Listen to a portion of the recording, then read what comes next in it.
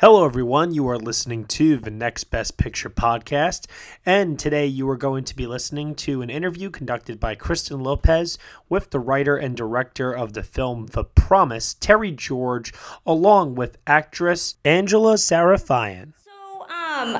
I got a lot of questions from people on Twitter that were very interested in how this movie is going to try to kind of differentiate itself, because The Ottoman Lieutenant came out recently, similar type of story. So I guess the first question that I have is, how did you kind of want to differentiate telling a story that most people would, I think, on the surface say that they've seen before, even though they haven't? Well, just to deal with The Ottoman Lieutenant first, I mean, none of us really knew this was coming out until 4 weeks ago. And then subsequently a journalist on the Daily Beast did an investigation, and it turns out it's connected with the Erdogan government and was basically the denialist point of view told through a story that's so remarkably similar in storyline, construction and look to ours. So it seems to me it's almost a fake movie. It's brought out here ahead of time, either to confuse people or present that argument. Now, for us, separately from that, which is we were never in competition, we created a film in the classic genre of the David Lean films, Zhivago, Ryan's Daughter, Warren Beatty's Reds, a great love story against the backdrop of a catastrophic event. And our hope is that, A, to entertain people, which is the obligation of all filmmakers, I believe, and B, to educate and hopefully encourage people about the subject of genocide and refugees, which is so relevant today. So those were our objectives, and ultimately it's about how you universalize a story and how many people you can draw into it. But this was also about giving the Armenian people the feeling that their story had been told in this great genre, educational and entertaining.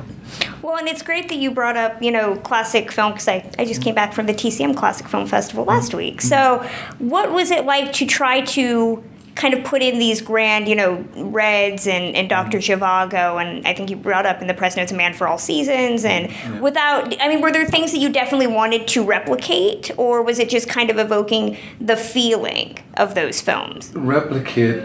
In some ways, the look of Reds really impressed me. It's probably my favorite. It's an amazing film. Yeah, and just the scope of the political story that Warren was able to tell through this love triangle was real. I mean, I'd say Reds was the blueprint in terms of structure and emotion and drama.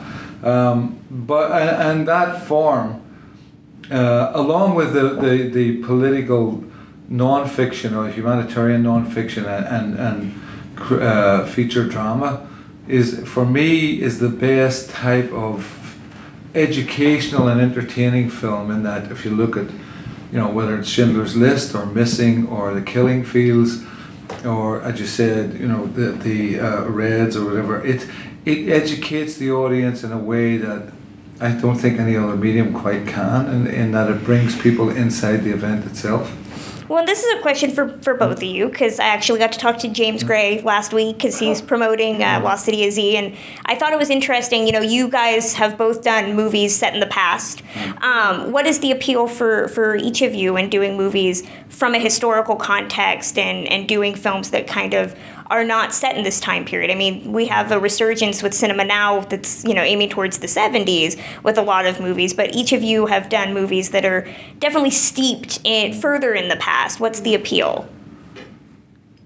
Well, when I worked on The Immigrant, it was about immigrants. It was about people who left their home and took everything on a boat and came to a new country and didn't know if they would actually make it to that country. Hence that complicated thing that happened in the 20s with Ellis Island in the early 1900s. And that's what drew me in. It wasn't just the time period. It was that element. Because my family, they were immigrants. Right. And so it was incredibly moving to kind of have that moment be investigated in a film. And I loved James Gray, and I loved when I read the first few pages of the script. I was very much hooked, and that's usually when I know that I want to be a part of a story, if I can tell or add something to it. And similar to this, it's a film about the Armenian genocide.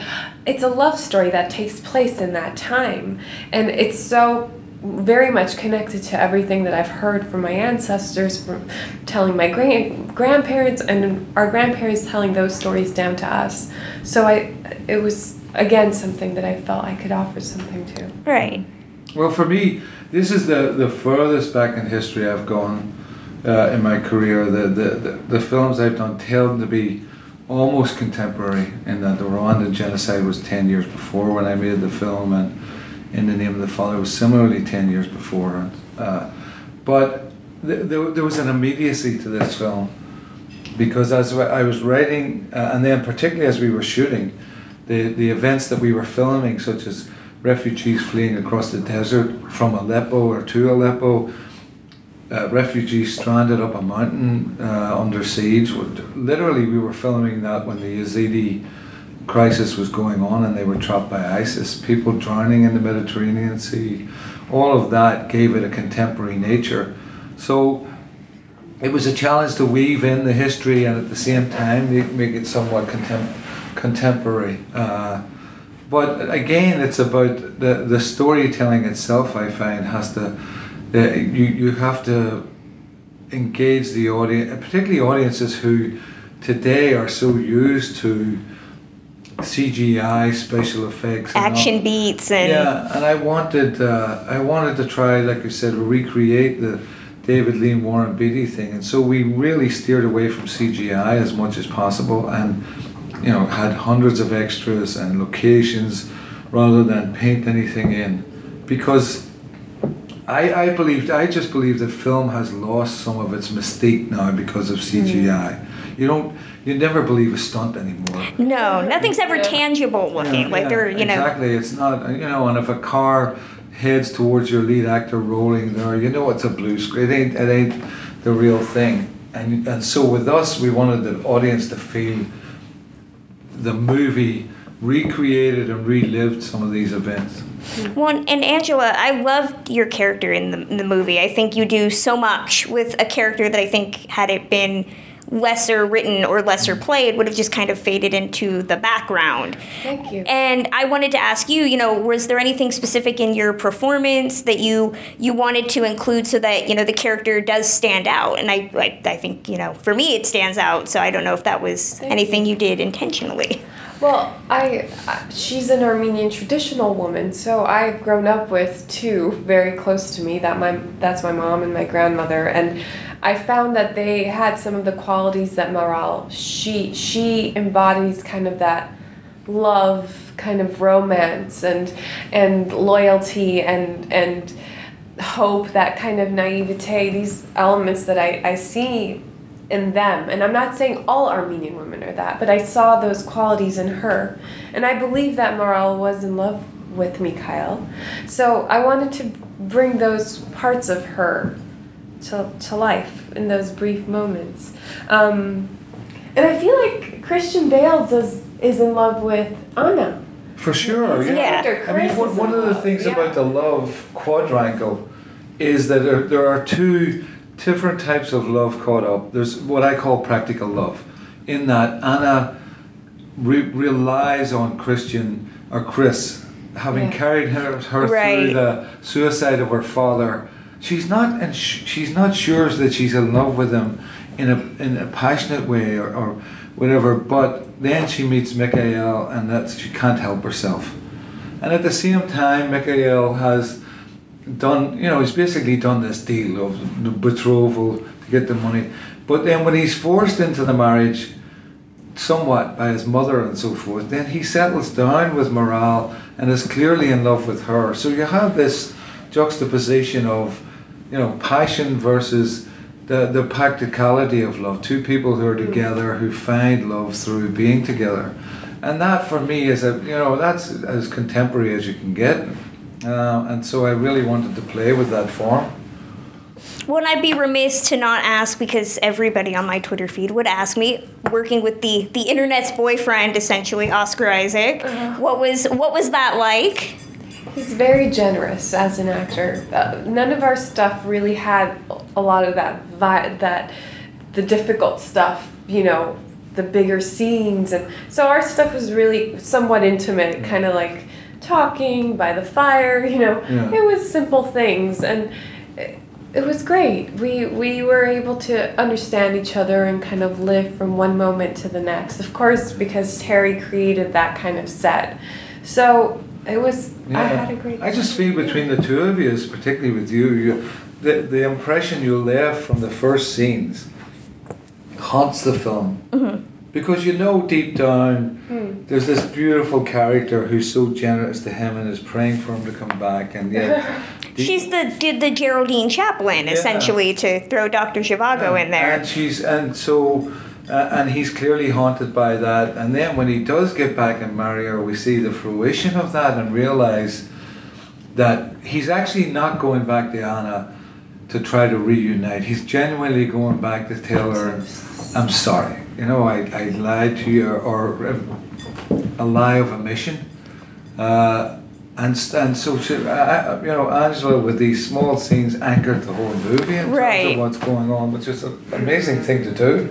Well, I was going to say, the female characters in movies like this, especially contemporary films today, you kind of see the female characters as either they're one note. They're either overly pious or they're overly, you know, kind of the manic pixie dream girl. And what was it like kind of honing, you know, both your performance and Charlotte, her performance? Was there anything you guys wanted to either shape or promote in terms of having these female characters kind of not be second tier to the men? No, they were essential to the. If you didn't find in Morale what I just described, then the plot didn't really work. Yeah. Because Mikhail, Oscar had to come back and then be in love with this woman and bond with her, and it is a second life for him. And with Charlotte, and again, this was the audition, Angela, you know, auditioned for us, and Charlotte auditioned. I needed a woman who you believe these two men would fight over.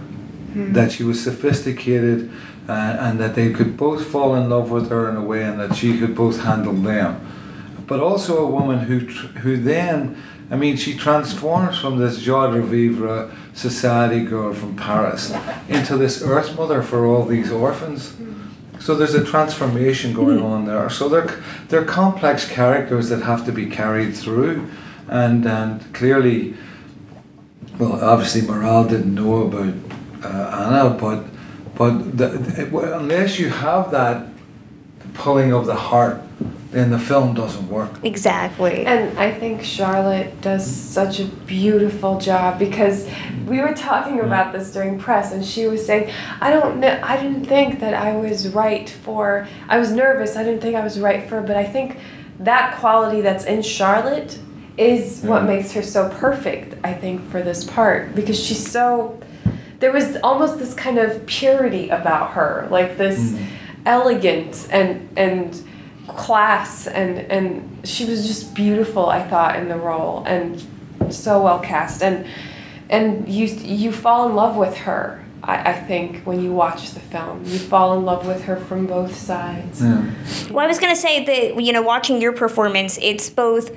totally different from something like Westworld, but at the same time, there's kind of similarities, at least for me, in terms of the fact that both characters have this good-heartedness and are kind of pulled along by events and end up having to, you know, end in situations that probably they would want to avoid. But was there, you know, when I want to throw out Westworld because I love you in that. I think that you're great in it. But, you know, how hard is it for you to transition from kind of one time period where you're playing an, you know, old time character to a different time? Does it take you a little bit, or is it just a seamless transition, if there's a question in there? No, they're so different.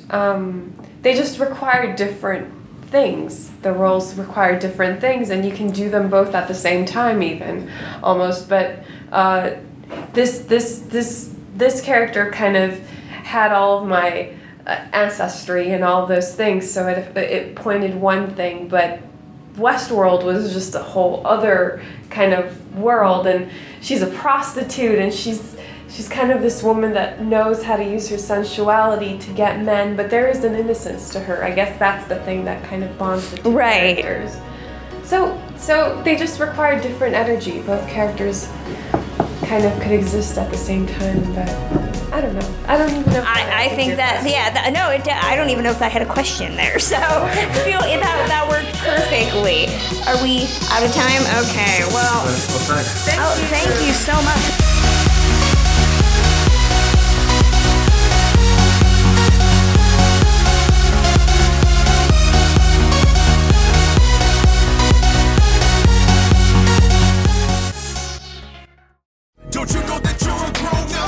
I'm a grown-up. Me too. Yep, me too. But these days being a grown-up can really suck. Luckily, we're grown-ups who grew up in the coolest generation. We had video arcades. And also some of the best TV and movies ever made. We lived the origin of awesome consumer electronics. The list goes on and on. Yep, Generation X. Exactly. And we're Gen X grown-up. Every week, the Gen X Grown Up podcast explores media, tech, toys, games, and more from both yesterday and today. Through the eyes of Generation Xers who absolutely love that stuff. You can find us on iTunes or wherever you get your podcasts. Or find us on our website, genxgrownup.com. All right, you think that was good enough? I hope so, man. I'm tired. Who listens to a promo on a podcast and then goes and listens to a different podcast? Right. I've never done it. No. Right.